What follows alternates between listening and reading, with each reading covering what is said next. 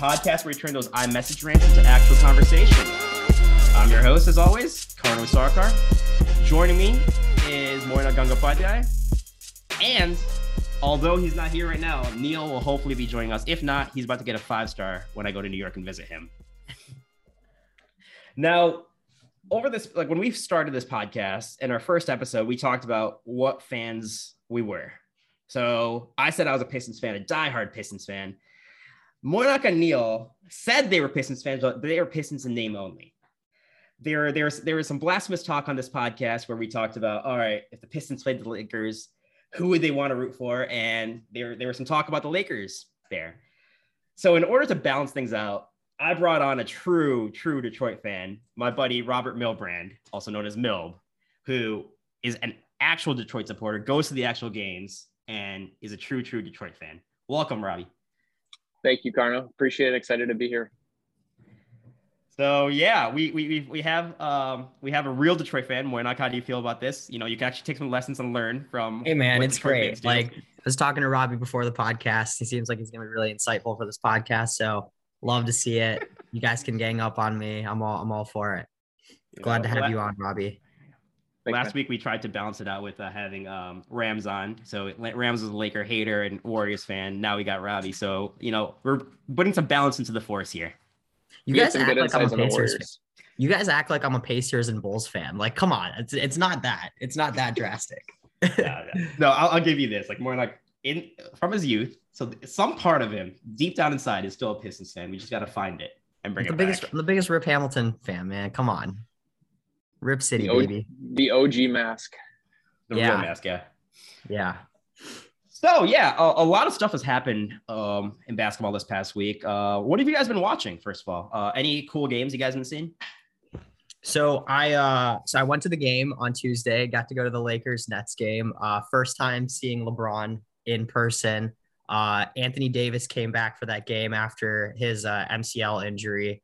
Really was a spectacle. I'm not gonna lie. Like I went with a good high school buddy of mine, and we thoroughly enjoyed watching that game live.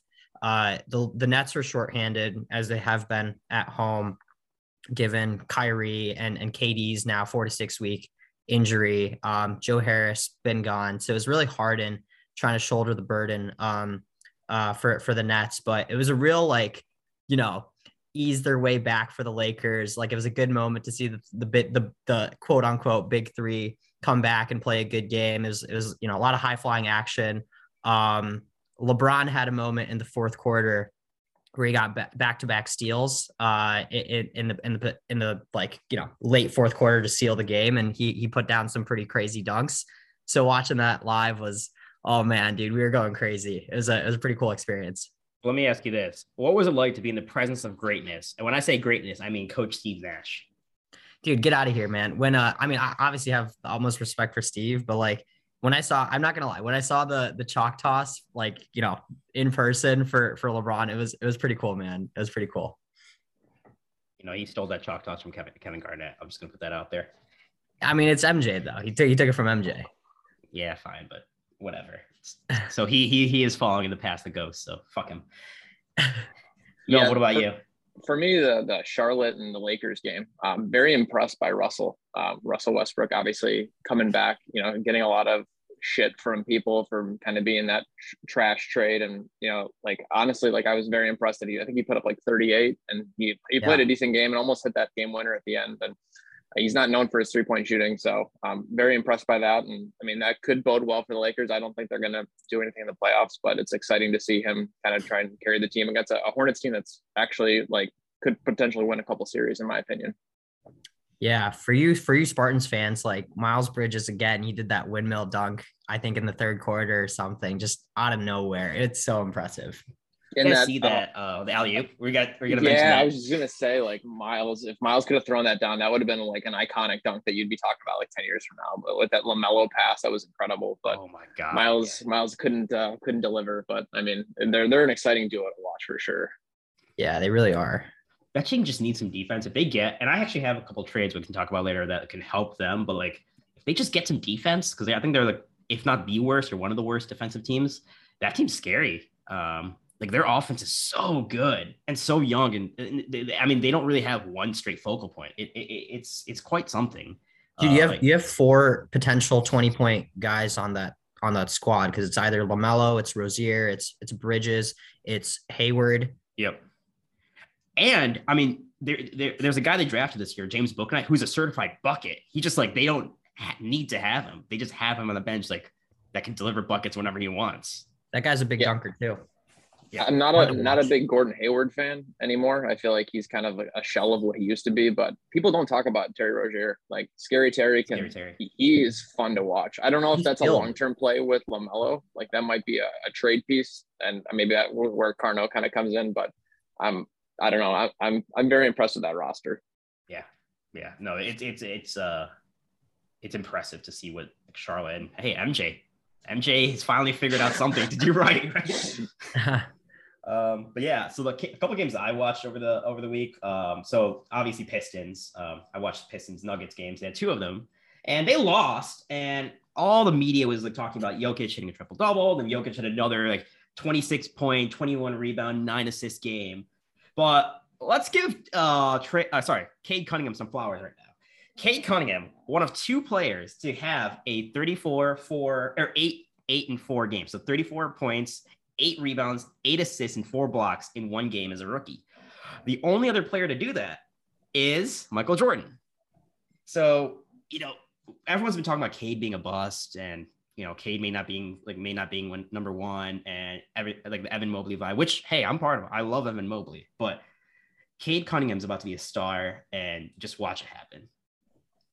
So to your point there, I agree. And Robbie brought this point up that there's a lot of longevity in Cade's career, just given his style of play. And we were drawing comparisons to Luka to a certain extent, just given how he uses his size and the pace that he brings to the game. He lets the game come to him versus kind of being more frenetic around the court. I just need to see like him string a good 4-game, 5-game stretch. And like, I just haven't seen that, which makes my buy into him a little bit, less interesting. But if he can just give me like 25 and 5, 4 games, like in just a given week, like I'm on the bandwagon. I would love to be on the bandwagon. So since December, he's actually been having like, I think 17-4-4 or something like that. Like he's been like putting points up since December. I know like it's taken a couple months because he had injury and all that, but like, let's see, like, or we have like podcasts every week from December till the All-Star break. If you can keep those numbers up, hey, there's your consistency. Yeah. So to Carno, to your earlier point, I think Mobley right now is having the most impressive rookie year overall. But I think if Cade can continue on this trajectory, I think he could potentially win rookie of the year. I think Mobley right now is by far like the most exciting player to watch. And then to your other point, I think if, Cade getting on the bandwagon, I think, you have all these the Pistons don't have a lot of surrounding players, so they're able to, double and, keep Cade from really becoming like anything crazy. So, in a couple of years, you add some players around him, and then he's going to have more open space, ability to dish out, play make. And I think that's where you're really going to see an opportunity for Cade to really shine and maybe make an all-star game in a couple of years. Yeah. I know, I mean, I don't want to go too much on Cade because I know it's still a work in progress, but the players that have been guarding him in the last couple of games were Giannis, Jokic to an extent at some point. He had to go against Kevin Durant when Kevin Durant's like, these are the players that Cade gets the best player on an opposing team. So if he can put these stats up with the best player guarding him, it's going to be something when he's like, actually mature. Like he's not even in his prime yet. He's 20 years old. When he gets to 25, 26, oh my God, watch out. I'll just highlight a couple other games I saw before we, get into the crux of our conversation. The Suns beat the Jazz twice this week. I think, they're a machine. They're a very quiet machine. Like the Death Star is being built there and no one's realizing how everyone can talk about the Warriors, but the Suns, that team is like way, way better than anyone else in this league. And it's not even close, I think. Their depth is insane. Yeah. And they got Bismarck Biyombo now, who like was a good player, in 2007, 2008. And now he's good again. What the hell? So yeah, I got to give Chris Paul his flowers there. Like Chris Paul is really doing something. And I'll give a last shout out to Luke Kennard and the LA Clippers for quite a comeback against the Wizards. 35 points, man. Oh my God, Luke Kennard, ex-Piston, really putting a 4-point play, 7 points in 9 minutes or 9 points in 7 seconds or something like that. It's ridiculous. So dude can shoot. Dude gets hot. Dude's like Vinny Johnson. He's the microwave. He can heat up, and if he hits them in a row, but like when he's cold, man, he's cold. So that's just good for him though. Happy in for Michigan, him, he was always cold, I don't want him on the Pistons, so I'm glad he's not on the Pistons. Really? We could use him right now. We need a shooter right now. Yeah, we could really use a shooter. Yeah, we also need defense, and that he's not going to provide that. So. Yeah, that's true. Yeah. Just another game out there. Yeah. It's cool to see Klay Thompson back hitting five 3-pointers. Same with Curry. I don't think that happened since like 2019. Mm-hmm. So cool to see the Splash Brothers back in full swing. It's hard not to root for Klay. Being out for 2 years, just like it genuinely seems like a nice dude. Like I know people had their like either you love him or they hate him. The Warriors. I'm kind of in the middle on him. I mean, it's just good to see Klay back. I think it's good for the NBA and good for the Warriors. So what's crazy about the Warriors is that like yes, the Warriors are a team that everyone loves to hate. Especially when KD went there. But if you look at like the big three of the Warriors, so Draymond, Klay, and Steph. Draymond, yes, is pretty polarizing. We as Spartans love him, but some people do not. Moynock. There you go. Robbie's putting up his Spartan hoodie. But if you look at the other two, Steph and Klay, it's really hard not like Steph is probably one of the most likable superstars in the league. I know there's some that don't like him just for, because he's shooting threes and kind of ruining the tradition of the game, but he's just a nice guy. And then Klay just loves basketball. I mean, he teared up just going through warm-ups. Like the guy loves the game and it's really hard not to like him. So the sum of the parts don't really necessarily equal hate, but it's crazy. Yeah. I love, go ahead, sorry. No, go ahead, Robbie. Yeah. I just love, obviously, KD joining them was like, kind of a hack of the NBA salary cap and a fluke because of Steph's like very team-friendly contract back in, I think it was like 2016, 17. But like everything else was homegrown. Like every other player they acquired Iguodala for like a first-round pick. Everything else, like all homegrown. Harrison Barnes, Iguodala. Curry, Thompson. Yep. I mean, that's the way you want to build a team. You don't want to. I hate the whole sign a bunch of like really high free agents or force away trade out. Like they did it the right way, and now all of a sudden they have a whole youth movement now with Wiseman. It's exciting. It's exciting for them. I'm not a Warriors fan, but they built something pretty impressive. It's a high upside, high downside scenario. And the Hawks are like the perfect case study for the downside of it, when you have all this homegrown talent and they all begin to kind of bud together and develop their talent, and everyone needs touches and minutes. It's pretty impressive that the Warriors have been able to do it and gel and re-sign those players and get the free agents needed to supplement the core. But now you see that with the Hawks, where like all these young players, they have one good season. Maybe they come back the next season with not the same level of motivation, a little bit of friction amongst who needs to get the ball more. And now they're probably one of the worst teams of the East. So high upside, high downside for that sort of homegrown talent. It'll be interesting to see what can happen with the Grizzlies, because they're in that same situation right now. Don't be too hard on the Hawks right now, because yes, they were pretty shitty in the beginning, but then after trading Cam Reddish, I think they've won like 5 straight. Oh, really? Yeah, they're coming back. They're now, I think, in the 10th spot. It's like they're back in the play-in position. There might be the 8th spot in the East. So they're coming back. Watch out for them. I still think I agree with you. I think that the egos of the Hawks is still going to be their downfall. But I think they may have gotten rid of their biggest issue at 10th spot. Thank you, Robbie. Yeah. So watch out for them. But that's good. That's a good segue into what we're going to talk about. So a couple of things that are happening in the league. So Atlanta's getting hot. They've won 5 straight. There are a couple other hot teams happening right now. So Miami. Scorching hot right now. Scorching hot. Why don't you talk a little bit about Miami? Because that's also a team that you like over the Pistons.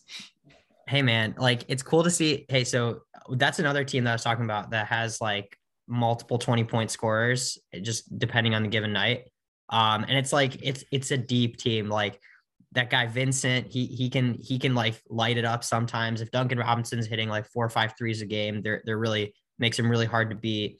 Adebayo doesn't even need to score anymore because like he's been injured for a lot he's of this. back. Well, they're finally getting healthy. Like Jimmy Butler, I think had like 26 points last night. So like their stars don't need to shoulder the burden, and that's kind of the beauty of the Heat culture that's been developed over the past few months. And I think they've gotten some quality wins, and like Tyler Hero is in a position where he's probably the outright sixth man of the year at this point. So you know, a lot of good things going on there. Kevin Love, not going to give him any love for sixth man. No, I do like Kevin Love, and I was actually going to bring this up in our weekly update, but I don't know if you guys saw this, but the Cavs like sure-handedly beat the Bucks. Yeah. On Wednesday night, I think, and that's impressive. Yeah. Going back to your Heat comment, I feel like the underrated signing of the last offseason was PJ Tucker choosing to go to Miami. I think his defense and veteran presence is huge, and I don't think anyone really talked about it as much as they should. And I think that's gonna, when it comes to the playoffs and you're in the conference finals or NBA finals, like a guy who can help shut down a superstar for at least half the game is invaluable in my opinion. That's where you can kind of expose teams. I know Miami kind of got exposed like last year. They didn't really have like a defensive presence, and also in the NBA finals a couple of years ago as well. Yeah, it's true 3-and-D minutes. And then how do you guys feel about the Lowry signing and how he's done this year? Because that's someone that we've been hard on in the past for sure. I'm not a big Kyle Lowry fan personally. And at his age, I think he's a good player. I'm not sure how that's going to fit long term. And I think there's going to be some cap gymnastics in the next couple of years with that contract they gave him out. But I mean, Pat Riley seems to be able to get Goran. You know, you trade Goran Dragic, who's not really doing much at the tail end of his career, and you know, you flip him for Kyle Lowry. That's an improvement. You only gave up, I think, a second round pick. You know, props to them for continuing to somehow reloading their talent with ever like not being bad. So say this about Kyle Lowry. So Kyle Lowry, I mean, last week hasn't really played much, but during the time when Jimmy Butler was out for I think like 29 games, Tyler Hero was in and out. Duncan Robinson was not playing well. I think his like field goal percentage like 35%. Kyle Lowry was holding all these 10-day contract players together and keeping the Heat in some sort of form where they can, you know, stay competitive for the first place. And now they're in first place because they're getting all their players back. Like, so I think the impact of Kyle Lowry is a little underrated just because, yes, he may not putting up the flashiest stats, but the kind of Chris Paul effect of being a leader, keeping this group of 10-day contracts together and allowing them to, you know, sneak up on first place. Now they're in the perfect position to kind of hold first place until the end of the year and have home court advantage throughout the playoffs. And I think Kyle Lowry is to credit for that. His leadership is invaluable. And then going back to that PJ Tucker is another person whose leadership is invaluable. I mean, it's weird to say that success is following PJ Tucker wherever he goes, because last year he was on Milwaukee and shut down KD as much as he could, and they won the championship. This year he's in Miami and shutting down like he's the defensive anchor, and look what they're doing right now. So that Miami Heat team, you know, it's quite. I remember. I mean, Milb and I have a friend named Garrett Bauer, who once called me. Like the first time he met me, he's like, "You seem like the kind of guy that would be a Miami Heat fan," and you know that irked me the wrong way. But you know, I'm a Miami Heat fan. I like it. I like them. Dude. So last night. Sorry, just quick point here. Last point.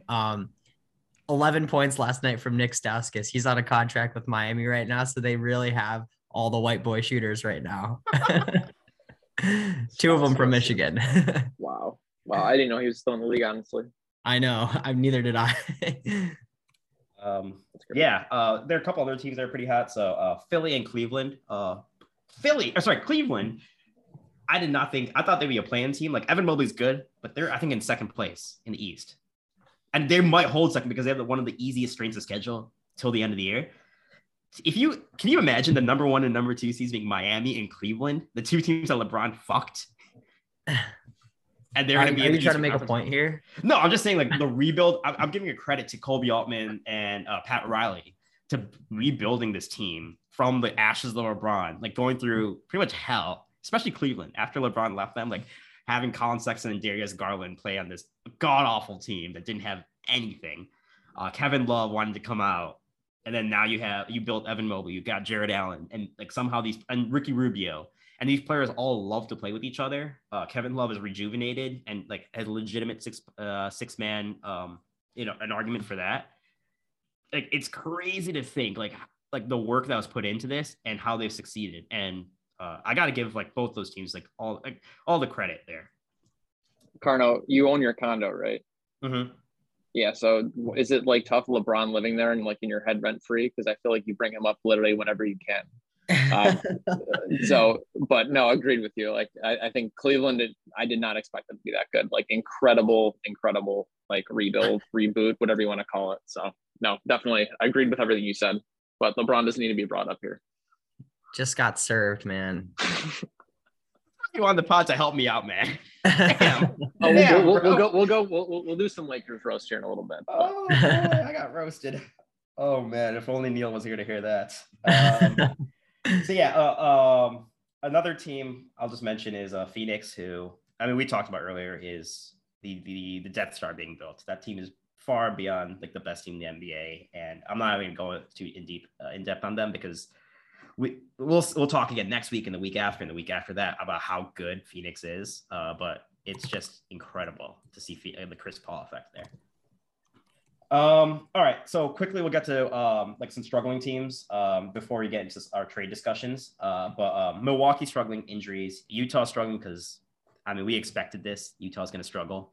And then one team I did want to highlight is Brooklyn, and we're going to talk about them in the trade deadline portion too. But James Harden now wants out of Brooklyn. So the Brooklyn experiment has failed, unfortunately. And I don't blame Steve Nash for this. I blame the GM partly, but I truly blame this on Kyrie. And I think it's the fact that Kyrie, does not have the chemistry. Like, they only played like 15 or 10 games together, if that. Yeah. And I think James Harden came in thinking that, hey, I'd be part of this trio of Kyrie, KD, and me, and we just dominate the league. And when they played, they dominated. But I think Kyrie has really let his team down here. And I'm only there to blame Kyrie for this, the James Harden wanting out. Brooklyn looks bad. Like, yeah. when I saw them, during the game, they're announcing the starters. I didn't know 3 of their 5 starters. Like, that's how like depleted they are. Huh? Was it David Duke Jr., Cam Thomas, DeJounte Sharp? No, Sharp, I think so. But like, dude, it's like their roster is just so depleted when you have like the core of Joe Harris, Kevin Durant, and Kyrie not playing. It's like, what is James Harden supposed to do? And he still put up a triple-double. So I think we were pretty harsh on Harden earlier on the season because he's like playing himself into shape, comes in a little overweight. You don't know what his commitment's like, but he's still putting up numbers, and you can't really blame the guy at this point. But it's like Brooklyn's in a mess right now. But Robbie, what were you going to say? No, I think it's just kind of similar to the Lakers in the sense that you have 3 guys that have been in the league for like 10 plus years, eating up literally your entire salary cap, and you don't have any depth. Like, you look at, I mean, it's pretty much the 3 of them plus Joe Harris, and the rest of their team is like not, I mean, they're not going to contribute come playoff time. And if like that James Harden trade, they're going to come to regret because they had a lot of really good players like Karis LeVert, Jarrett Allen, and granted they would have needed to get paid anyway. But I mean, if you would keep your 2 starters as a Kyrie and KD, say obviously Kyrie's whole vaccination status and everything aside, like that's a really good team. Like if they would have kept that together, they did not need James Harden. They mortgaged their future, and I guarantee you, in like 3 or 4 years, Houston is going to be reaping massive benefits from that trade. Well, as long as they draft right, I mean, I've been harsh on Jalen Green. I'll continue to be harsh on Jalen Green for just being a defensive liability, an offensive virus. Alfred Sengun is going to be good, but they just need to, put some defensive players around there, and they should be good. But get Jalen Green out too. Put him out of this league. That guy sucks, and he hates Detroit. So screw him.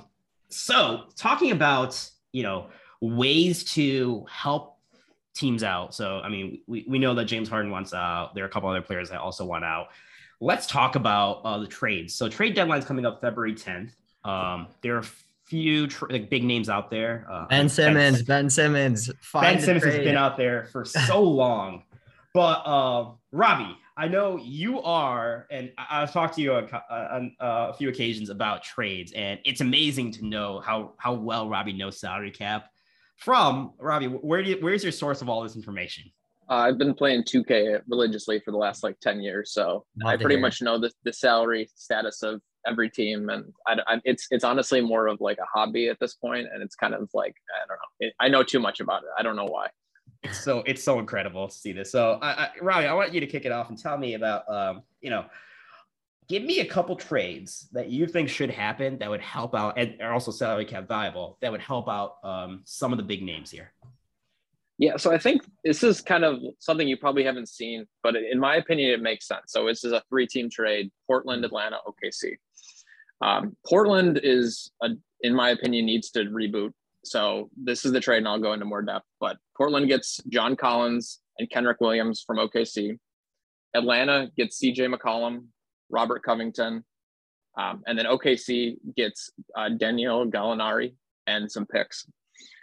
So basically, from a Blazers perspective, let me talk. Atlanta. So I'll talk Atlanta because they're actually going to try and compete. Atlanta gets a wing in Covington, 3 and D, a little bit older, but you obviously the big piece there. You add CJ McCollum, you get a shooter. It's not working in Portland for them. And with Trae Young's extension coming up, they're pretty much strapped for cash in the next couple of years. So I mean, in my opinion, it makes sense to go win now. And then Blazers can reset. They essentially in this trade would dump $18 million in salary cap. So like they're under the luxury tax, and then they add Kenrich Williams, who's a good bench contributor if they're going to try and compete next year. And then OKC, OKC is going to be I don't know if people are really talking about this as much, but OKC is the key to this trade deadline. It's, you're talking about the Ben Simmons trade. They need to spend $23 million to get to the salary floor line, the 90% of the salary the cap. And so like this trade, they'd add $18 million to that, and they'd acquire some picks. Now, I don't know if you can make the argument that the Blazers should send like a pick, or the Hawks should send a pick if they're going to get McCollum. But like, obviously that's a minute detail if you're competing. That's the big trade that I would make. So with that trade, so now the core of Portland is now John Collins, Anthony Simons, and Damian Lillard. Yep.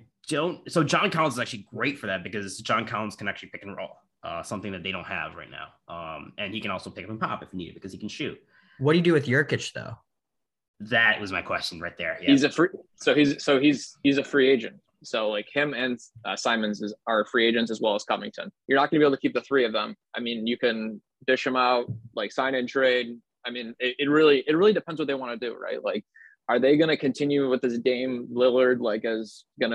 I feel bad for him. He's never going to request a trade. He's such a diehard Portland guy, but like, I don't know. Do you reset? It really depends. I'm not really sure. I don't know what they're trying to do. It's kind of like a better version of the Pistons, from 5 years ago, where they're like maybe making the playoffs here and there, but they have a superstar, of course. So that they have that benefit.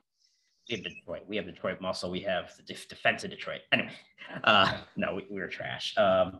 Okay, so then OKC gets Danilo Gallinari, which actually, and they get a bunch of, so they're just like building up more draft capital or pick capital to use in trades. The thing that concerns me is like, all right, OKC, at some point they got to make a trade. Like they don't have anything. Yeah, they've just been like the wasteland of like trades and picks for like the last 5 years or so since the Russell Westbrook trade. I feel like they've just got kind of the short end of the stick, but who is it? It's Sam Presti. Yeah. Yep. Yeah, I think like the GOAT. Yeah, I don't know anymore. I thought Sam Presti was a GOAT, and then I look at him like, all right, so he's like, yes, he has tons of draft capital and tons of pick. But like, at some point, like in order to appease your fan base, like, which I don't know what OKC's fan base is like, but when they had the big 3, they were pretty wild.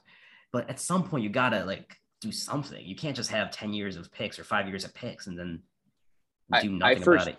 So that the Gallinari is partially guaranteed for next year. So like They add salary for next year, add more picks. And I think either sometime middle of next year or the following offseason is when they'll probably either try and sign someone or use a bunch of those picks and acquire someone. I don't know who that'll be, but I think it could be a combination of both of those where they all of a sudden reload and they're competing. Yeah, I really hope, because like SGA's prime is coming up, and it might, I don't want him to waste like a talent that could be a generational talent on SGA. Shai Gilgeous-Alexander, with all these picks. But yeah, I like that one. I like that one. Moinak, I'm gonna hand it over to you and ask you about a couple trades. I know you have to leave a little early, so why don't you run us through some of the trades that you're thinking of, and then me and Robbie will continue our debates on trades. Yeah. So you guys have seen that scene in The Dark Knight where the Joker has the stack of money with I think the mob, and then he burns half of it. Yeah. Just sets it on fire. That's what Ben Simmons is essentially doing right now with his year, just sitting out and like basically just lighting that cash on fire. What do you guys rather have the Joker on my team than Ben Simmons, though? well, that's the thing. What do you guys think are the plausible trades for him? Because I think there could be a deal where you swap Kyrie for Ben Simmons. And I don't know exactly how it would work salary cap wise, but do you think that's beneficial to getting Simmons in a role where he doesn't have to shoulder any of the offensive burden and basically just needs to basically just defer to KD and play defense for Brooklyn? So a couple things there. First, Kyrie would never go there because Kyrie is so sensitive with his fan bases. So he'd veto the trade to Philly in a heartbeat because he can't handle it. Like, but he can win. He can win. He's not mentally tough enough to. Like, Philly would berate him. He's not mentally tough enough to handle Philly. Philly is like a good sports town. I don't think Kyrie could do it. Ignoring that, I don't know how tolerant KD would be to Ben Simmons holding the ball. And then, but not like Ben Simmons is basically a Trae Young that can't shoot. Like Ben Simmons expects to hold, pass to you for like a last minute shot. But I'm not here to facilitate for you necessarily. I'm here to just you catch and shoot. I don't know if KD did it with like Steph and Clay, but also because KD, like they could transition roles very well. And it worked there. It would not work. Like, I think KD like would eat Ben Simmons' head off at the end of it because Ben Simmons, like not a hard worker. I don't think Ben Simmons is a hard worker, or else he would have been back by now. B, is not willing to change his role, and KD needs that adaptability. C, the James Harden of it, like James Harden would be out so much faster, and you're trying to salvage this. Like James Harden would be gone because Ben Simmons is eating up his ball handling, taking his like point guard role from him. And then like not really adding any value on the offense to say, all right, I enjoy playing offense with this guy. So I don't know. I don't like Ben Simmons I don't like Ben Simmons. If it was a James Harden for Ben Simmons, I mean, that may have been better because I mean, you still the Kyrie problem, but like, you don't have to deal with it. But you don't have to, like, you're getting something for James Harden. But I think that's not happening. They're not going to have that. But I don't know. What do you guys think are the best deals out there then for Simmons? Honestly, I don't think there is one. I think the deal you laid out, Kyrie for Ben, it makes sense in like a basketball sense from my perspective. Like, I think, Kyrie gets to play 100% of the games. Ben gets out of Philly. Like, I think Ben Simmons is a talented player that just, if he could shoot, like he would be incredible.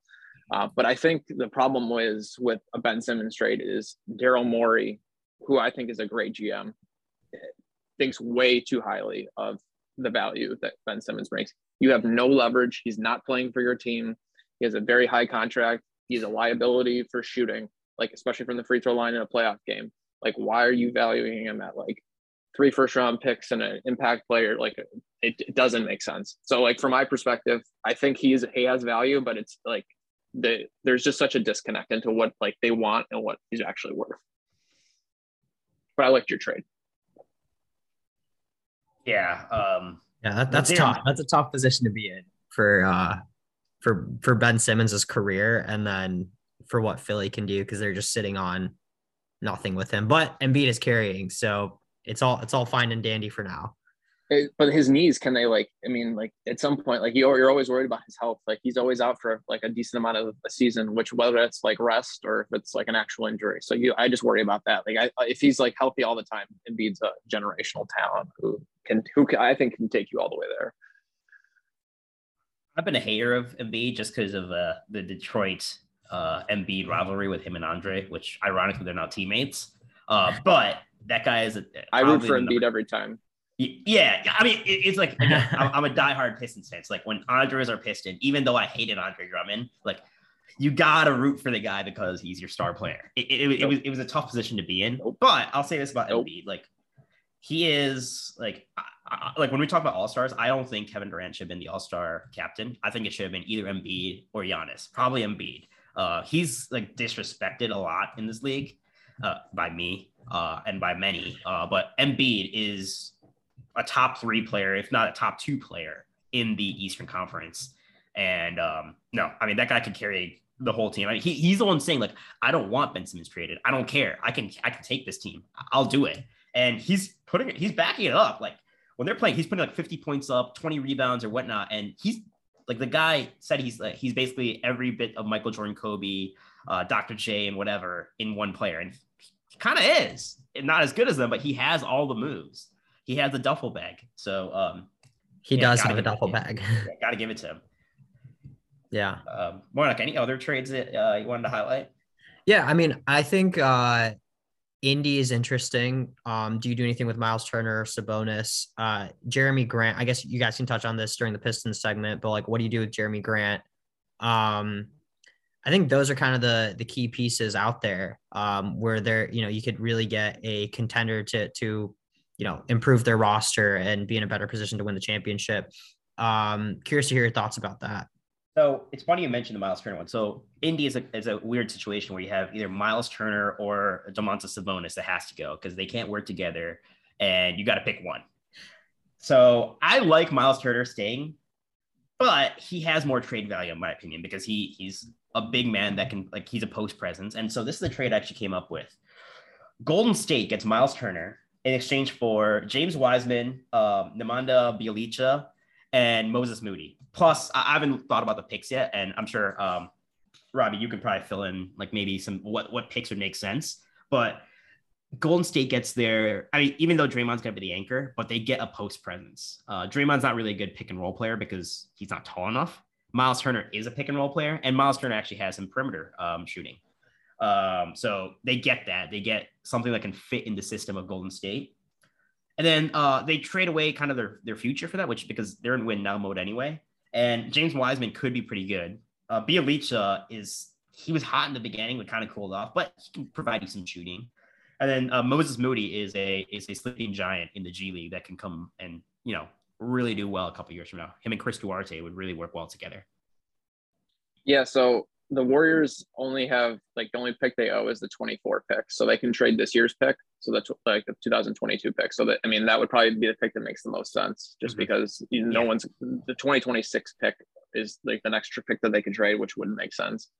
My only thing about Miles Turner is, like, I feel like he's been in trade talks for like 4 years and and like everyone like loves him, but no one wants to trade for him. So I feel like the trade market isn't, like, I think the trade you laid out would make sense for the Pacers. I just don't think the market is what the Pacers want for him. And I'm not really sure why. I think, like, what you laid out is a fair trade. I just don't think that will happen. And the league doesn't value Miles Turner as much as they should. Is that because, I mean, he can block. I mean, he's not a great defender. He's an all right defender. But like and this is why, like, I love a good NBA big man. Robbie, I told you I'd say it. I love a good big man, and I don't understand why big men aren't so highly valued in the league. I really don't get it because if you look at all the best teams that like go for the championship, yes, they don't have a top tier big man besides Giannis, but like Phoenix needed DeAndre Ayton. When the Warriors were great, I mean, even though they weren't top tier big men, but they had a Andrew Bogut, that guy that sucked and ruined Kawhi's knee. What's his name? He played for the Pistons for. Yeah, Zaza Pachulia. They had him. They had JaVale McGee. Like they had big men. Bogut. So you need a good big man, or at least like a competent big man. I really don't understand the disrespect here. Yep. Yeah, agreed. I hope you find your big man. I'm always looking for my big man. Good. But yeah, so I got a couple other trades. Mordak, anything else you wanted to cover?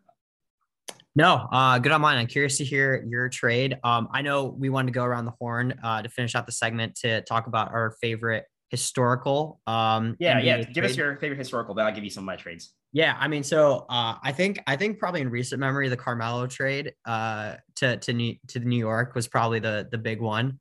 Brought a lot of excitement. We had Jeremy Lin, happen during that segment. They went to the playoffs. That was when you say we. What do you say we? Which fan base are you referring to now? I slipped up there. I don't know. I meant my city. I don't know exactly what I meant there. How many teams do you have, man? It's like 6. You can't lose, I guess. Can't win either, apparently. Yeah, no, we can't.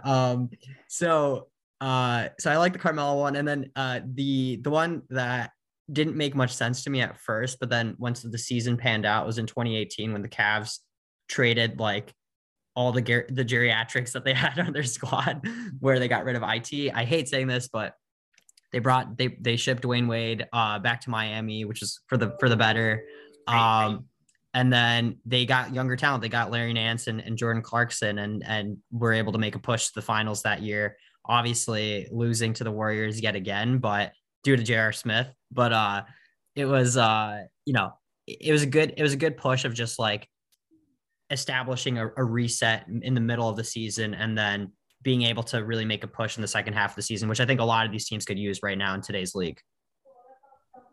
Yeah, the Melo one definitely resonates with me. I feel like that's a trade which didn't really need to happen from like a Knicks perspective, because it was pretty much just like done deal that he was going to come there in the offseason. And Denver somehow was able to get Wilson Chandler, Gallinari.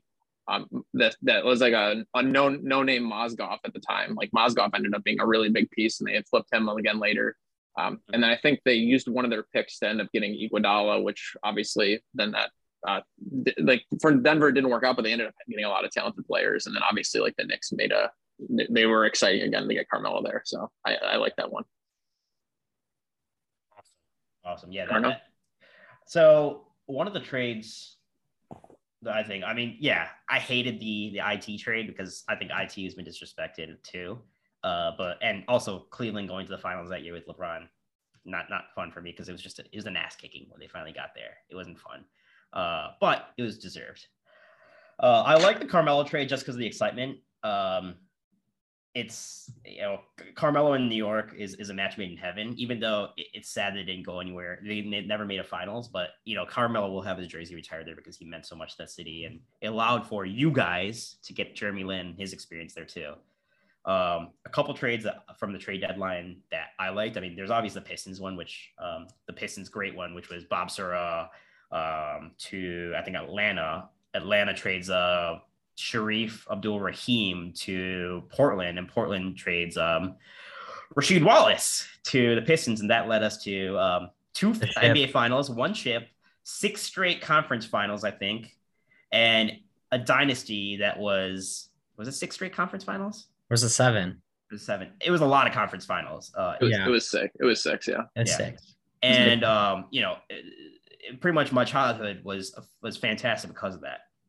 That was a fantastic trade, and I think we can all say it was probably one of the best trades ever made for the trade deadline, just because of what it led to.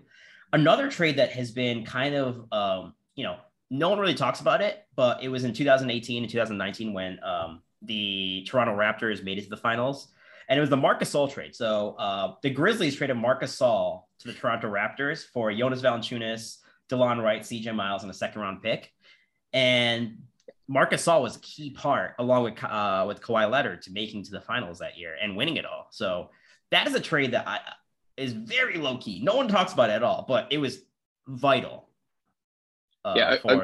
Completely agreed on the Marc Gasol. No one talked about it at all. I don't know why. Like he was an incredible talent and was honestly part of another great trade deadline deal for his own brother. So yeah, I mean he's a great player. They got a defensive big man to win the ship for them. There you go. Yeah, there you go. Another big man. See, I love my big men. All right, I'm gonna throw it to a couple. Going back to current trades, I'm gonna throw it to a couple more trades that I think maybe could happen or should happen. Carno, before you gotta do that, I gotta hop. But great to have you on, Robbie. Love the discussion today. I'll let you guys finish out the podcast. See y'all later. Yes. All right, thanks, Moina, for joining in. It's gonna be all Pistons from here on out.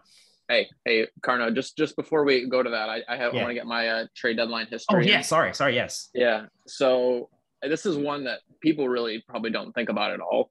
So this is 2011, year before the lockout. Clippers trade Baron Davis and a first round pick to the Cavs.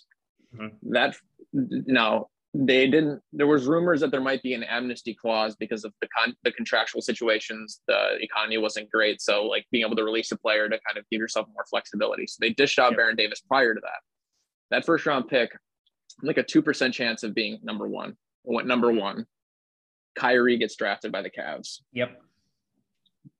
Hypothetically, that trade doesn't happen. If they're able, so LeBron comes back. Does LeBron come back if Kyrie's there? Who really knows? And then also that the next year they trade for the Clippers trade for Chris Paul. So they wouldn't need Chris Paul with Kyrie. So they keep Eric Gordon, Eric Bledsoe. That trade has enormous ramifications for the shape of the league, really, because I mean they could have potentially dealt for somebody else, kept that roster. And Lob City would be with Kyrie and like a bunch of shooters, and then Blake Griffin and DeAndre. So that's one trade deadline deal. Never trade an unprotected first round pick. That's just my that's like at least top 3 protected. Like that way, if you got like a generational talent, you can get it. But I rest my case. That's actually, it's funny you mentioned that. So like, all right, so Cleveland gets the first round pick, right? Because they get the Clippers first round pick, and that turns out to be Kyrie. If the LA Clippers kept that pick, they would have Kyrie, and who else was in that year? I don't think anyone else really worth it. But it'd be Kyrie. If Kyrie goes, then I don't think they ever even get the chance of getting Blake Griffin, because they'd probably not be like a bottom feeder. They probably might be like a second bottom. No, Blake Griffin was drafted later. So I'm saying Blake Griffin's already drafted at this point. Oh, was he 2010? Blake Griffin was, let me pull this up, just continue. He was drafted in 2009. He did not play that rookie year. Okay, yeah, 2000. Okay, so Blake Griffin's there. DeAndre, wow. Crazy, Blake Griffin right? wouldn't be Lob City Blake Griffin, though, because Kyrie doesn't do that. He likes ISO scoring. Like, he's not, Chris Paul is the key to Blake Griffin's potential there. So I don't know if Blake Griffin is Blake Griffin. He might be something else. And then he develops shooting a little bit earlier than. Yeah. Which, I mean, he's tried to do it in Detroit, which is awful. But dude, the implications of that trade is ridiculous. I'm gonna stew on this later on. Like, that is a crazy trade. Well done. Yeah, that's a good one. But going back to some current trades that we have. So I'll give you one, and I want to hear your thoughts on this. We talked about it earlier. I texted this to you earlier, but it is a massive 3-team trade, or 4-team trade technically. Yeah, 4-team trade. So the trade is the Kings, who have been pretty much an NBA yard sale of players and salary. Right way of describing it. They're going to trade Marvin Bagley and Derek Favors to the Pistons. So Marvin Bagley, I think, has 2 years left on his contract. Derek Favors has 1 year. So these are basically 1-year rentals. And so that's $21 million in cap space going to the Pistons. Mm-hmm. The Lakers also get a player from the Kings in Buddy Hield, the player that they always wanted, but LeBron kind of vetoed because he wanted Russell Westbrook. So that was the trade that was going to happen if it wasn't for Russell Westbrook. So the Lakers get Buddy Hield from the Kings, and they get Jeremy Grant from the Pistons. So they get everything they wanted, but they also take on $42.8 million in cap. In order to alleviate that $42 million in cap, they trade Russell Westbrook to the Thunder. So Russell Westbrook goes home basically, and he loved the Thunder. The Thunder fans get excited because Russell Westbrook's and when he was there, he kind of led the young players to at least a first round exit, which was something. And the Thunder, in order to balance things out, so they trade to the Kings, Alex Pokusevski, Louis Dort, who's a 1-year rental. And so the Thunder also get Avery Bradley and THT from the Lakers. So they take on $16 million in cap space. A lot of young talent. They get a defensive player in Avery Bradley who kind of teaches the players how to play defense. So I listed out some reasons as to why this trade works for all teams. Pistons, they get a 1-year rental, as I mentioned. Hey, real quick, are there any picks involved before you dive into the details? There should be some picks involved. I haven't really looked into the details of picks, but if I had to think about it, like, all right, the Thunder probably need to get a couple. Like, I don't know what Lakers can offer them, but they need to get some picks from the Lakers. They also probably need to 27 is when the next time. 2027 pick. So they probably get a 2027 pick from the Lakers. And then they probably need to get some maybe a second rounder from the Pistons, just to like kind of balance it out. The Kings need a ton of picks, so they need to get some of the Thunder picks, and they probably need to get like another pick from the Pistons. The Thunder, they don't really need any picks, but they're getting Russell Westbrook. Well, I mean, they'll get the first runner from the Lakers, but other than that, like I don't think they can handle any more picks. I don't think there has to be a limit on how many picks you can have, right? I mean, they have like 30 picks or something. No, you can only trade your first round pick every other year. That's so totally, okay. I mean, you could acquire all 30 first round picks if they wanted. So Sam Presti, if you're listening, you won't do it. But yeah, I think the Thunder will just get like the Lakers first rounder, which adds to their arsenal. And then the Pistons don't get any picks. They just get their players, which for better or worse, I mean, they're going to keep their first rounder, which is going to be good because they'll get Jabari Smith later in next year, which is what I'm hoping. So the whole reason why I want this to work for the Pistons is they get Cade Cunningham to work in a pick and roll system, which he can't do right now because Isaiah Stewart's too small.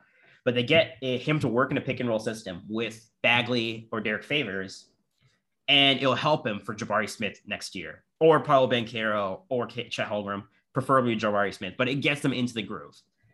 The Lakers get everything they want. They've wanted Jeremy Grant. They've wanted Buddy Hield. But they lose on their long-term assets. They're losing out on everything in the future, but it's like win now mode, and which is what they need for LeBron.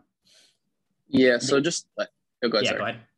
No, I was just going to say, so just looking at it from like a Lakers perspective, this is like a pipe dream. I think this is like perfect for what they would want. I mean, they essentially get off of Russell Westbrook's contract. They, I think, reduce their cap hit by like 10 million, which from a luxury tag perspective is at least like 20 or 30 million. I have to look it up exactly. I think it's actually only 2 million because they're taking on the contracts of Grant and Hield. Right, but they're giving up Westbrook and THT. So it's they're giving up. Oh yeah, I didn't think about the 9.5. Yeah, I didn't think about THD. Yeah. Yep. Mm-hmm. Yeah. So if you look at it from that perspective, like the Lakers, 100%, like I see why they'd want to do it. Thunder, I mean, if you want to add some excitement, sure. I think if they were able to acquire like a couple firsts, like I don't know, from somebody, like I know obviously one would have to be from the Lakers, but they'd have to get a first from somebody on here. And then obviously I think you'd have to work with Russell Westbrook to either play that this year and then buy him out for next year, maybe cut him like 10 million off next year where like it doesn't hurt your cap hit. Because realistically, it makes sense for them to take on more salary for next year. Because I think we talked about earlier, I think their next year is when they're really going to go for it. Whether that's middle of the year or the end of the year, which an expiring contract is attractive regardless. I mean, as long as, regardless. I'm just, I guess, from a Pistons perspective, just like Marvin Bagley, I think he's a restricted free agent either this year or the following year. He's a restricted free agent end of this year. So he has a 2-year deal. So like we can either pick up the player option, which I don't think we should. I think we should just kind of let him walk. But it just lets the Pistons play in a pick and roll. It's just a system fit for me. That's the reason why I wanted that, because right now, Cade Cunningham, like when he played at Oklahoma State, like the pick and roll kind of worked for him, even though he didn't really have a reliable partner, but the system was there for Cade to, show his distribution skills and play in a role that actually fits him. That's why I kind of want this. It's more of like for the development of that team. Yeah, I think the Pistons would say no, just because essentially you're trading Jeremy Grant after the season for Derek Favors on a 1-year deal. So I think that's why they would probably say no. I think that you'd need to get a little more talent, assuming that Marvin Bagley doesn't stay forever. I assume they're both 1-year rentals. We're going to pick up, so we're going to have a top 3 pick. As long as the lottery doesn't screw us, we're going to have a top 3 pick. So if we get 1, we get the pick of all 3, Paolo, Chet, and Jabari, sorry. If you get 2, you get 2 of the 3. If you get 3rd, I think it's going to be Jabari Smith. And that's the one I really want because that guy's a 6'10" shooter, can also play the post, can play defense. He's a very good defender. And that guy working, I think he's like a poor man's Evan Mobley a little bit. And to have him play with Cade, I think that's going to be great. And that will be the future that will be sustainable for the Pistons. Another thing is that you're also getting rid of Jeremy Grant's contract, who's the most expensive contract on the Pistons. So by having these 2 players saying, all right, I have an infusion of youth, you could probably attract a pretty good Detroit's not a really good stomping ground for free agents, but like, to have that talent, that youth talent, saying like, all right, we have these two players, it would be really exciting to play with them. You could probably get a good free agent to come in and say, hey, you know what, this Pistons thing might be something. Let me join that and get on this train of youth development. So I like where your head's at. I guess this is probably a good segue into the Pistons. I like where your head's at from like we're kind of clearing cap space for next year. I think that portion of it makes sense. I just think there needs to be a picker, so another like young player involved for the Pistons to say yes. But I understand where you're coming from for sure. Let me throw this one at you then, because this is another Pistons one. Okay. The Pistons trade Jeremy Grant and Killian Hayes to the Hawks for John Collins, the Knicks first round pick, and a couple other future picks that I haven't thought of. Mm-hmm. So it's basically a John Collins for Jeremy Grant, plus throwing Killian, because I don't think Killian, and we can talk about this when we talk about the Pistons a little bit more, but I don't think Killian Hayes really has a future with Detroit. I think he's not I don't think he's a bad player. I'm not done with that, but I just don't think it's going to work in Detroit. But we get it again. This is again, when I think of these trades, I always think of who's going to supplement Cade the best. And I think John Collins is going to be fantastic for Cade, because unlike Trae Young, Cade likes playing off the ball a little bit, and John Collins likes holding the ball a little bit. So you can have some mix and match facilitation there. And then the Hawks get, Jeremy Grant, who's offense, something that can play. And they get Killian Hayes, who's actually a pretty good perimeter defender. He's long, he's strong. He's a pretty good perimeter defender, allows, some resemblance of defense to be on that team. And then when Trae Young's on the bench, Killian doesn't like shooting, so he can facilitate and get all these other players involved. So what do you think about that? I think I'm not that super high on John Collins. So I don't think, for me, like I've heard someone float a John Collins trade, not like exactly what you said, but like to me before, I don't really want John Collins from the Pistons, but I think from like a value perspective, if you value John Collins like very high, I think that's a very fair trade for both teams. I think it provides the Pistons with more youth, more like, I don't know, like I think it would be a better fit. And then the Hawks, it would provide more of a win now kind of play, but also Jeremy Grant's not that old. So is he 27? Yeah. And I don't think Killian has a future in Detroit either. Personally, I think a change of scenery might be really good for him. I think he has the talent. I don't know if it's more of like a mental thing or, so I think the physical like skills are there. I would say that's a fair trade for sure. I wouldn't personally do it, but if they pulled the trigger, I wouldn't like hate it. So okay, all right, yeah, so this is a good segue. I mean, you mentioned there are a lot of options to the Pistons, but I'm gonna give the floor to you for a little bit and have you talk about, because you're a pretty strong Pistons fan. You've been to the Pistons game this year. I mean, even though we talked about this earlier, even though it's probably better for us to lose, when you go to those games, you want the Pistons to win. You are a loyal fan of the Pistons. I'll give you that. So tell me, how do we fix this team? What's the issue? What are the problems? And what can we do in the short term and long term to help this team out? Yeah. So I think so just backing it up, right? Like, I think if you look at like the 2010s, it's like the lost decade of the Pistons. Like there's not really anything to get excited about. Yeah, we had Andre Drummond. Like there was nothing, right? Now we always the 7th or the 9th pick in the draft. Never bad enough to get a great player. Never good enough to really do anything other than get swept in the playoffs. I mean, just being very frank. So you bring up a lot of PTSD here. So you think about it, right? So Troy Weaver's first year, COVID year, no one can go to games. Perfect year to like be awful, in my opinion. So if you were to put like Troy Weaver and the Pistons, like if you were to say we're gonna get 3 first-round picks, we're gonna work to clear our cap sheet of pretty much every player that had not been here for more than a year, sign a free agent for the exact contract that his incumbent team offered him in Jeremy Grant. And he picked Detroit over Denver, which I don't think people sometimes really think about. Like Detroit doesn't get free agents. No. And then even if you watch the games while still being competitive and then winning the lottery to get the first overall pick. If you were to say that in the very beginning part of the year, that would be an A plus first year, in my opinion. And I think it blows out the expectations that you have. Not to mention, I mean, even backing up from that, like I think was Troy Weaver there during the draft when we actually had like besides Killian Hayes, which is not a great pick, but we also got Sadiq Bey, Isaiah Stewart. We traded for really good draft picks that year. And two of those, and like all the rookies are developing to two all rookie teams. So like all players. So I mean that's huge. Like you really can't ask for more than that, while still being bad, but like still like relatively okay to watch. Exciting. So I think that's the big thing. So how to fix the Pistons, that's a loaded question because there's not a ton. So I think for me the building blocks are Cade and Bey.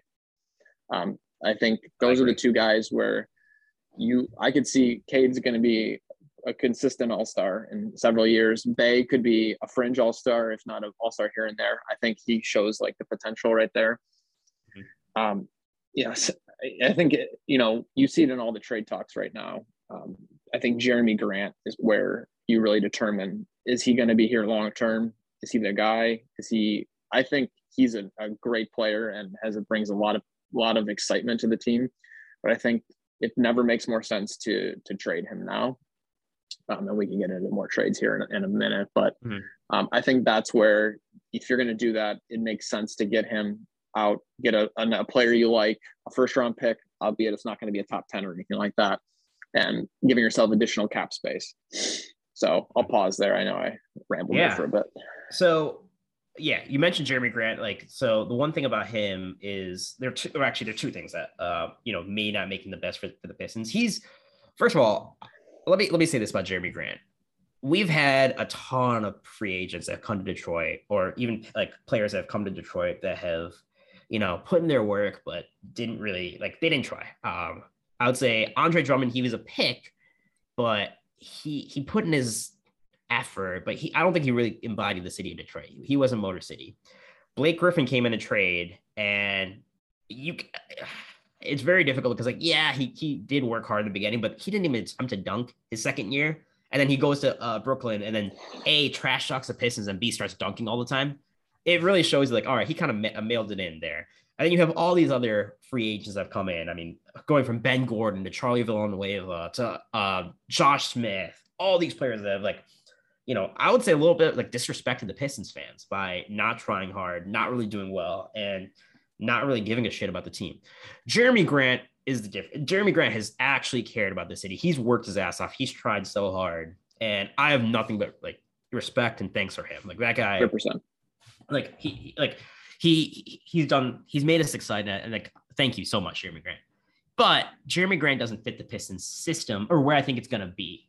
One, Jeremy Grant's he's young. He's not that old, but he's 27, and all these other players are 20, 21. So in terms of growing at Together's timeline, I don't think I think he's going to age out right when the Pistons are going to be good. So he may not fit the rebuild timeline. Two, Jeremy Grant's primary method of offense is all dribble handoff, coming off a ball screen from a big man and scoring. And he likes a lot of wing ISOs. If in order to have that, a point guard really needs to not be the primary focal point of your offense. It needs to be a big man that can, a Nikola Jokic type, or someone that can facilitate as a big man. We don't really have that. I mean, Isaiah Stewart tries, but he's undersized. It's not meant to be him. Kelly Olynyk was kind of there to help off the dribble handoff portion. But again, Kelly Olynyk's not a long-term solution. The pieces in the Pistons are meant for pick and roll system. We're point guard heavy. We got facilitators on the perimeter, and then we got Sadiq Bey, who can be the Chris Middleton in a a pick and roll outlet option. So it's just not the right fit for Jeremy for where we're trying to go.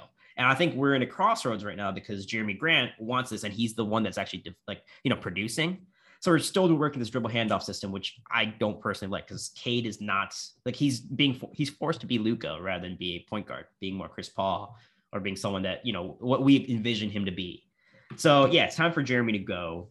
But with that being said, we need to figure out what we want to be. What's the identity of the Pistons in 2 years, 3 years, 5 years? And that's all the trades I've mentioned earlier are meant for the pick and roll option, something that's very similar to a Chris Paul system. Chris Paul thrives in a pick and roll system, and he's a great facilitator. That's why I want Cade to be. And so looking at next year, we're gonna get another lottery pick because we're trash. So we're gonna get the option of Paolo, Chet, and Jabari. I want us to get Jabari just because reasons mentioned above. So then we have our pick and roll system. Next, what do we need to do? So all right, we have our pick and roll system. We have some salary cap space. We need defense, right? And then Isaiah Stewart's is probably going to be, he's not our starting center. We're probably going to get another starting center. So probably a good defensive anchor, like, because I like my big men. So who's that going to be? I honestly haven't looked into it, but it could be someone that fits the mold of a Daniel Gafford or who else? A Bismarck Biyombo-esque player that fits like as a defensive presence. So then now we have all those four pieces in. Next is a shooting guard. So Killian Hayes is not the answer. We need someone that can lights out shooter. Tyler Hero, Duncan Robinson, someone of that caliber. It's not going to be them. Maybe even Gabe Vincent become the Pistons after he does his work there, or get like a Juwan Toscano-Anderson, who's played for the Golden State Warriors and knows how to shoot. So that's like my short-term to long-term plan here is like, we need to figure out the system.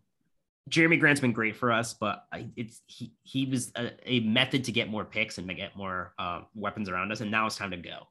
I think Troy Weaver needs to understand it's good that he's done fantastic in terms of acquiring talent, but it's now like figuring out, all right, what is the right kind of talent? You just can't get anyone. We need to figure out what exactly fits Cade. And we need to really say that, all right, we're sold on Cade. We're going to build around him and we're going to build around his system. So that's a little long, convoluted answer. It's what to fix the Pistons. So I would agree with you, and I'll give you my take. So, and I'll be just a real quick. So Grant needs to be traded for a pick and a young player, or two first-round picks, whatever that looks like. Yeah. Just from like a deadline perspective, you need to check the market for Olynyk if you want to like exhaust cap space. I like Kelly Olynyk. I don't think he's long-term as well. So just dish him out. And then who do we have? You got the Frank Jacksons. I don't like Corey him. Joseph, like the Josh Jackson. They could be worth something like second round pick. Try and dish them out. Like they're expiring veterans. Our cap sheet, other than Jeremy Grant and Kelly Olynyk, is rookie contracts and DeAndre Jordan's bought out. Like that's the most expensive we have. So it's a very open cap sheet if you're able to get rid of those two. Like you said, draft pick. So if we add a draft pick on top of our lottery pick, we take one of the top three. I'm not sold on anyone yet. I'm not like definitive, like this is exactly what we need. So you get an additional pick. And then, so here's kind of my thoughts, right? So if you are able to kind of execute that, there's like three options. Do you go big this offseason and do you swing for the fences, which probably not going to work out, right? Like, let's be honest. Like we got Jeremy Grant. Let's not get greedy. We could try and get DeAndre Ayton, Miles Bridges, Marvin Bagley, all restricted free agents. So you can try and work a sign and trade. I don't think that's a very likely option, but I think it's worth at least exploring, right? Yeah. Or you have the cap space. Do you go for more mid-tier guys? Like, are we trying to build out around them? Like kind of what you were saying. Do we go for guys like Forbes, Bruce Brown, Dennis Schroeder, Gary Harris? We need shooters. We need shooters around Cade. Cade needs shooters. Like Kelly Olynyk is a perfect fit for the system. He's just not going to meet the timeline. So not just shooters though. We need 3-and-D shooters. Shooters that can defend. Yeah. For sure. Yeah. No doubt. But this is my personal favorite. And this kind of forms from Troy Weaver being a disciple of Sam Presti. So just talking a little bit more about Troy Weaver, and I don't know if people always know a lot about him. I think everyone trusts him, but he's a big part of why OKC drafted Russell Westbrook, James Harden, Serge Ibaka, Steven Adams. And he's a big, like obviously the KD pick, it was a no-brainer. So you can't say like, oh, he found KD, but like the rest of them, he's a big part of like the talent development, identifying that and taking that. So my personal favorite with him is being basically like an OKC for a year where you rent salary cap space. It's not a premium as it used to be where you could like take on like 10 million and get like a first round pick. But I think if you look at some of the salary cap situations in like Denver, Atlanta, Philly, Utah, Dallas, the Clippers, Golden State, there's some massive luxury tax bills there. And I don't know, some of those teams eat it, like Golden State, the Clippers, super rich owners, like no, they don't really care. They care more about winning. But I mean, you can acquire some of their kind of like large contracts with the 1-year deals and essentially add more picks for the future. Not saying that you need to use them on more younger talent, but if you acquire like a 2025 6 pick and then maybe you're competing in the playoffs, you're able to use that to add that shooter that you needed or add that defender that you needed at the trade deadline, like we're talking about now in 3 years. So doing that, and then I think the year that is key is not this offseason, but next offseason. So if we're able to do that, I think there's some free agents that I personally like, and there's player options, so they may not all be in the 2023 offseason, but think of Bogdan, as I call him, from Atlanta. He'll be a free. D'Angelo Russell, Kelly Oubre, the one I want, Karis LeVert. I think he would be perfect. I think he would be perfect. I think he is a shooting guard, but he can play off of, like, I don't know. I just like him a lot in the system. He went to Michigan. It's a potential to get here, and or we could get Kristaps, or you're a small market team. You're not really able to get those players via free agency. It's always more difficult unless you overpay. You talked about all the free agents. We overpaid Ben Gordon, Villanueva, Josh Smith. We blew other teams out of the water, and then they were trash for our team. So you can work on getting trades. So you have the cap space. The time to do it is in the off season, because you see some of these trades, like we were talking about the Melo trade. It was like literally a third of the roster of New York for a third of the roster on Denver. Like, it was like 11 player trade. You're telling me those 11 players are worth those 11 players with like a pick? Like, no, it's just because the salaries need to work out. So the off seasons where you can truly assess value and trade, especially when there's cap space involved, or like trade exceptions or whatever you want to get. Yeah. So I think that is where the key is that 2023 off season. And frankly, if you kind of like back up a little bit, we're bad this year.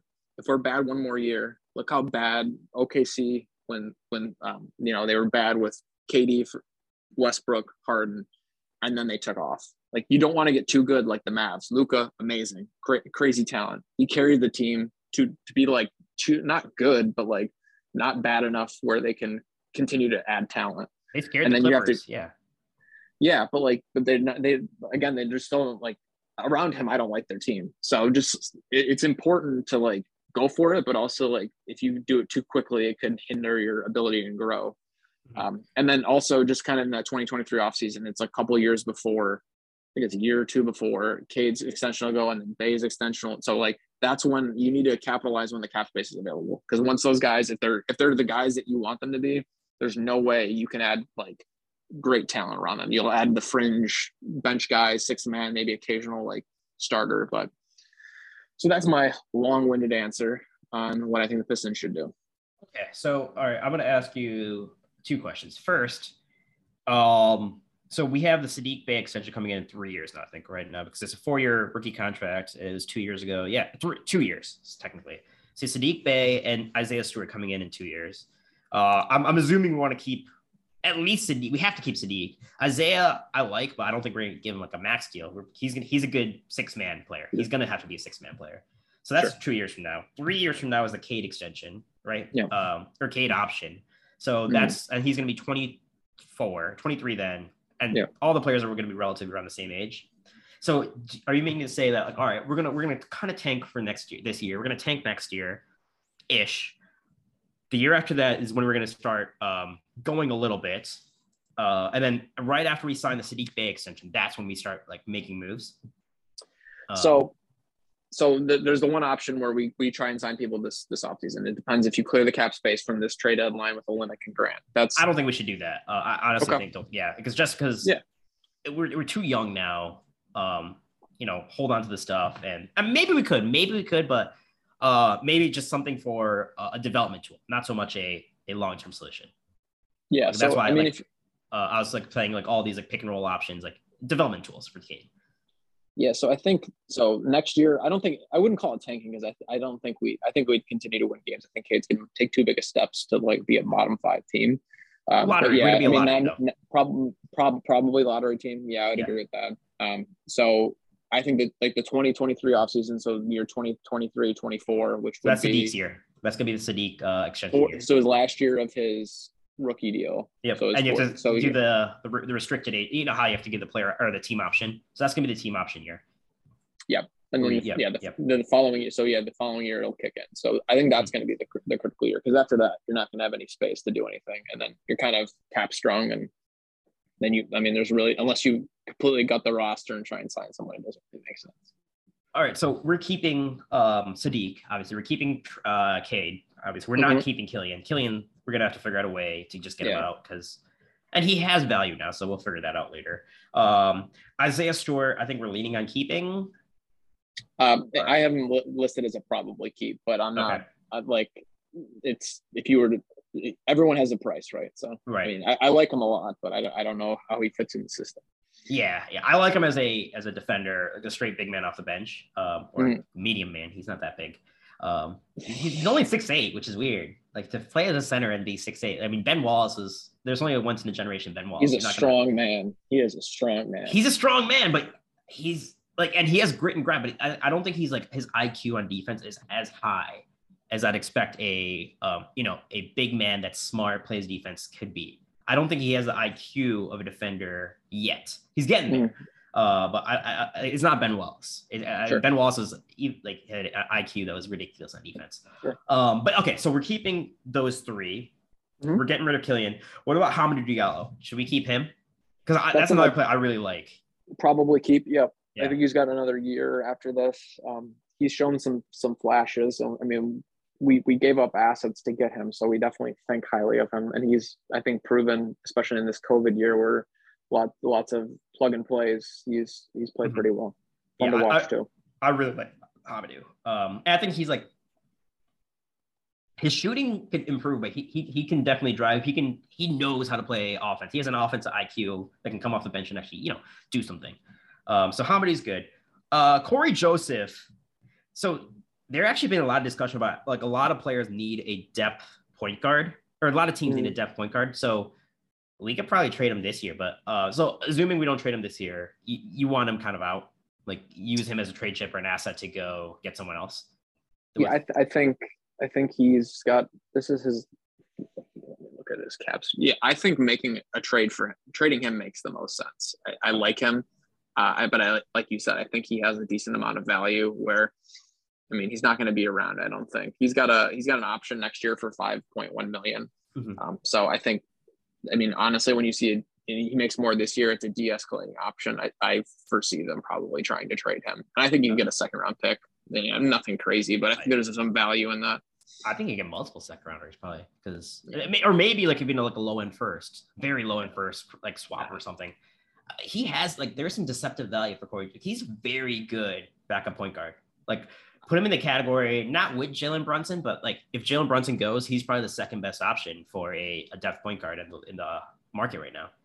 Yeah, I like him a lot. And I wanted to trade him in the offseason because I think he has value. But I think he's good for us too. So, I mean, if we keep him, we trade him next year, whatever. I mean, completely. We need to pick up, I think is that a player option? Yeah, it's a player option. So he might decline that, but. Okay. So Corey Joseph's out. And then I think it's written in the stars for Kelly Olynyk, Trey Lyles, who we both hate. And then, like, anyone else is just a 1-year rental really on the Pistons. Okay. So now that means we have 3 players that we know. We need to add 5 more players to have a good rotation. And in 3 years, we need 5 more players. 2 of those are going to be draft picks, and 3 of those are going to be, free agents. So the draft picks, we don't know. Or trades. Or trades, yeah. I'm leaning Jabari, and then 2 years from now, who knows what we're going to have. I have no idea who's going to be there 2 years from now. I don't know what high school player is going in. But then we have these other players. You mentioned Kelly Oubre. You mentioned Karis LeVert. You mentioned who else? Miles Bridges, who I don't think Miles Bridges is going to go. Miles Bridges is sticking with Lonzo and LaMelo, and they're going to do some stuff. Sure. Here's another. I'm going to go back to the trades, because here's another player I think that could fit with the development of the Pistons, and that is Patrick Williams. Patrick Williams on the Bulls. I'm kind of disappointed that this trade hasn't happened already, because I really think Patrick Williams is a perfect power forward, injured this year, really good defender, fantastic defender, and fits with the timeline of Cade Cunningham. So the trade I'm proposing is a Patrick Williams for Jeremy Grant, throwing Killian Hayes, because I know they don't have any point guards right now. They're all injured. Throw in Killian Hayes and maybe get like a first rounder and like a to match out salaries. I think we need like a Matt Thomas or someone like from their depth. Derek Jones Jr. Or Derek Jones Jr., which actually I don't think they'll get rid of Derek Jones Jr. They need him right now. They don't have any like power forward players. Maybe someone that has a salary, or maybe they'll just throw cash to us because I don't think we can get Derek Jones Jr. right now. But yeah, throw some cash or something. But I think Patrick Williams should be part of that Pistons rebuild. Correct.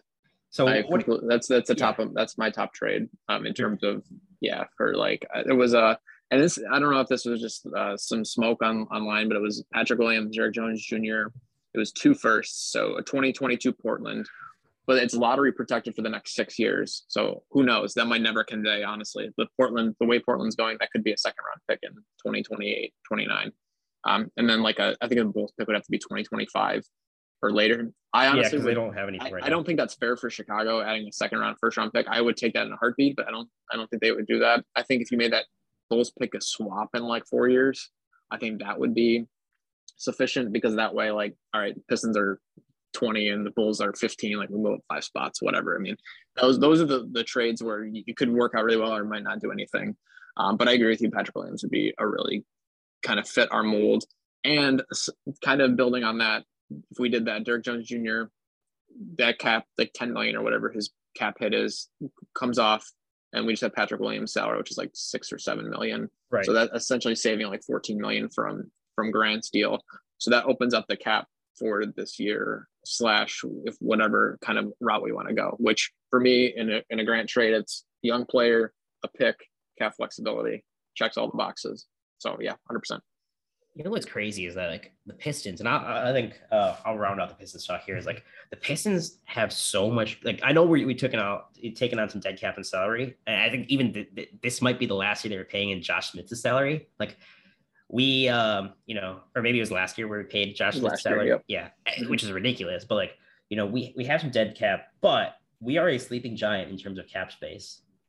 Once we get rid of, like, we're gonna have so much cap room that I don't want us to overpay for a bunch of stars, but we can pay for multiple role players. And in 3 years, I think we're going to be like the biggest,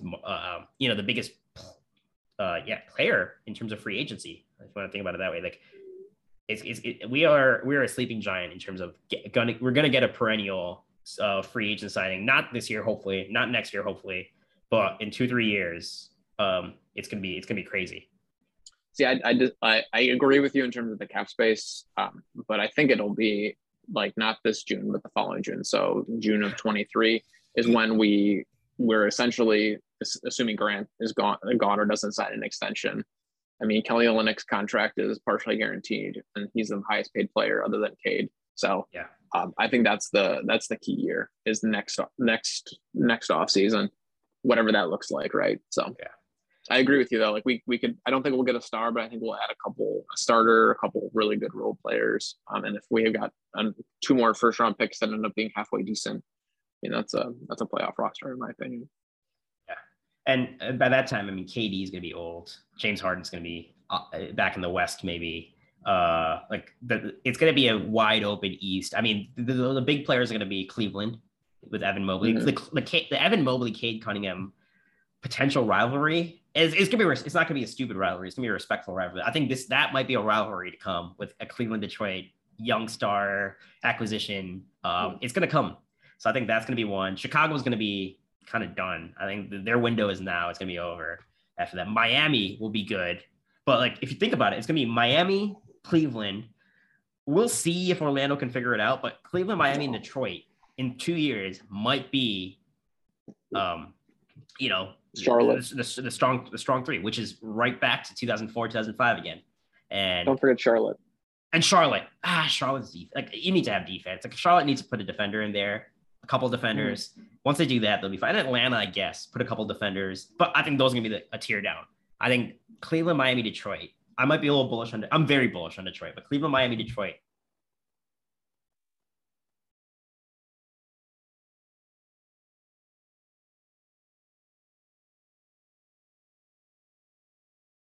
I'm very excited for that. So that rounds out our conversation on the Pistons. So I know trade deadlines coming up. Any other trades that you wanted to talk about? not trades, but I just wanted to like kind of preface this for, I guess, the league, but also kind of for the Pistons. If you ever like, if Jaylen Brown or like someone of that caliber, which I know you guys think you talked about in your last podcast, which I agreed with, like they're going to have to break up Tatum and Brown. I think the Pistons need to be in line for that. Like everything I said, I don't plan for, like, I'm not saying we need to get him and we're going to get him, because that seems far-fetched, but if that opportunity presents itself, I would trade like a Bay or someone else for, in like picks or whatever that looks like, to add him, because I think that would be like the move to make. It would have to be Brown though. Not, I don't want that for Tatum. I want it for Brown. They wouldn't trade Tatum. I think Tatum's the guy they want to keep. I don't think they should, but yeah, I get it. He's a sexier player for the city of Boston. The guy can throw 50. But I mean, Jaylen Brown had a 40-point game, 50-point game this year. No one talks about that. The guy's, in my opinion, better than Tatum, but oh well. Very intelligent player too. Yeah, he is. Yeah, and he's like he's a loyal player. Tatum, I think he always like. Tatum likes Boston, but I don't think he's betrothed to Boston. I think he'd rather play with the Bradley Beal somewhere else than play in Boston and struggle. Jaylen Brown wants to play in Boston, which actually might be an issue because they may not want him. But yeah, that I agree. I think if we get Jaylen Brown in Detroit, wow, you really have me salivating now thinking about that. Yeah, but like that's the thing. It's such an exciting idea, but it's so unrealistic. So I try and temper my expectations, but it's always in the back of my mind. Like if that were to happen, like you got to make the move. Oh yeah. And there was a discussion about Ben Simmons coming to Detroit, which I hated. It was I think Jeremy Grant, Sadiq Bey, and like 2 first-rounders for Ben Simmons. And I thought that was, and apparently Troy Weaver proposed that, and I was like, all right, that guy needs to be fired immediately if that was gonna be the trade. Because Daryl Morey needs to be fired for not accepting that trade, because that's a steal of a trade. It's a steal, yeah. But I'm glad that Daryl Morey. Maybe he likes Detroit in the end too, because that it would have been so bad for the city of Detroit if we got Ben Simmons here, who does not play offense at all, and would steal, but he would want to take the ball from Cade, and we still have Killian Hayes, which is basically a mini Ben Simmons. I'd do a Grant, Killian, and a first. I would do that. I don't want to give up Sadiq for him. But I think a Grant for him. I don't want Ben Simmons here. I don't want him in, like, I don't want him messing up Cade's development. I think Ben Simmons would really screw with Cade's development. Unless he chose to, I'm gonna roll on a pick instead of just sitting on my ass in the perimeter. Yeah, that's fair. Yeah. Anyway, so I'm gonna close this out with one last crazy trade for you. Get your reaction on that, and then we'll call it a day. This is my trade for you. Crazy trade for you. And this is not a Pistons related one. The Clippers and the Brooklyn Nets get in a trade. The Clippers get Paul Millsap and Kyrie Irving for Brooklyn, and the Brooklyn gets Reggie Jackson, Serge Ibaka, and Marcus Morris. Trade. There have to be picks involved. I don't know what the picks would be. Neither of them have any picks to trade, though. That's the crazy thing. They both just like they've dumped the farm, so they have like literally no picks. So say that trade one more time. I want to go through it. So Clippers get Paul Millsap and Kyrie Irving. Okay. Brooklyn gets Reggie Jackson, Serge Ibaka, and Marcus Morris. Here's why I think it would work. One, Brooklyn get the Kyrie headache out, and this may convince James Harden to come back and play for KD. Serge Ibaka and Marcus Morris are good interior defenders, and they're good big men. And the Brooklyn doesn't really have that right now. They're struggling in terms of their big men. The Clippers get a point guard that can hold the line with Kawhi and PG. And then when you get all 3 of them together, it's going to be ridiculous because that team is going to be unstoppable. Plus, Kyrie can actually play in LA because I think it's only a San Francisco ordinance. It doesn't allow him to play if he was a player in San Francisco. But I think LA, he could be unvaccinated and still play. That's interesting. That was a trade I did not ever consider. Wow. I feel like I'm just talking it out loud. If you think about it, like Kyrie only being able to play half the games, but now being able to play all the games, like is obviously a tremendous value for the Clippers. But yeah, Serge Ibaka comes off the cap for Brooklyn. Reggie Jackson apparently is a baller now. Another Piston that is a baller, of course. Yeah. And then Marcus Morris, another Piston who's solid. Great role player. Yeah, great role player. Yeah, I feel like you'd have to kind of dive into the details in terms of like the picks and stuff like that, like what can be traded, because I think Brooklyn would need something, because I think that otherwise LA Clippers would be fleecing them. My only concern, I guess, would be kind of like what we were talking about before, where you like once you have 3 max players, especially like 10 years out, you're like, those guys take up your entire salary cap, and then you're like essentially the Lakers, where you have like 11 minimum contracts. That would be my only concern. I don't think the Clippers care though. Like I think that, like they've been so invested at win now. They just want to win once while LeBron's in town. They want to show that they are the team of LA. I really don't think that they care about their future. They just want to win a championship. Right. But like, I mean, that's not, I mean, I agree with you, but like you need those role players. Like look at the Lakers. Like the Lakers have 2 top, well, I mean, I don't know what Anthony Davis is anymore. Like he's not a top player but like anymore. at one point, like they had like 2 of the best players in the league, and but they have nothing around it, right? Like they have no like value. So like that's more of my concern versus like the cost and the luxury tax in the future. They did win the chip though. They did. I mean, I know. Oh, it's a great trade. Yeah. It's a great trade. It's 100%. When LeBron got there, he wanted to win multiple chips, but they did get theirs. So. Yeah, no, I mean, it's worth it. You win a championship and you give up 4 first-round picks and all the entire like youth. Like, I mean, it's worth it. I mean, I would sell my soul for a Pistons championship and be trash for 10 years. We did it without winning a championship for 10 years. Like, I'd rather win one than be trash. So. Yeah, I don't know what. That's again PTSD. I don't know what compelled us to get Ben Gordon trade. What compelled us to get Rodney Stuckey as our future? What the hell? Or Allen Iverson, who didn't want to play for us. He played, 15 games, maybe 20 games for the Pistons. Yeah. Oh my God. And then we lost Chauncey. Man, sad times. But I'll close it out here. This was fantastic. So guys, if there's an example of making your kids play video games, like Robbie's a perfect example of why kids should play video games. This guy, I mean, you saw exactly the knowledge he had on this show. He listed out trade exceptions, what swaps could be available, what picks are available, what's the salary cap issues. And this is all from 2K right here. So this guy's a prime example of why you should play 2K and why you should, have your kids play video games. Fantastic knowledge. Thank you so much for being on the pod. I really appreciate it. And this is fantastic. Thanks, man. Appreciate it. Tell your kids to go outside and play, and do things instead of playing video games. So go play some actual basketball too. Robbie, before I let you go, where can people find you if they want to know more about or pick your brain more about what trades are available, or if they just want to connect with you? It's pretty much just Instagram. I don't so just at the Milb. I'm happy to chat about anything NBA related. So. Awesome. Thank you so much, Robbie, and thank everyone for listening. Follow us on Hardwood GC on Twitter. We'll be back next week for another episode with the full lineup, hopefully. And see you guys. I ain't never had no money. I've been out here trying to give me away. Ain't nobody help when I was hungry. Fake friends, they just slipping away. But now I got it, so I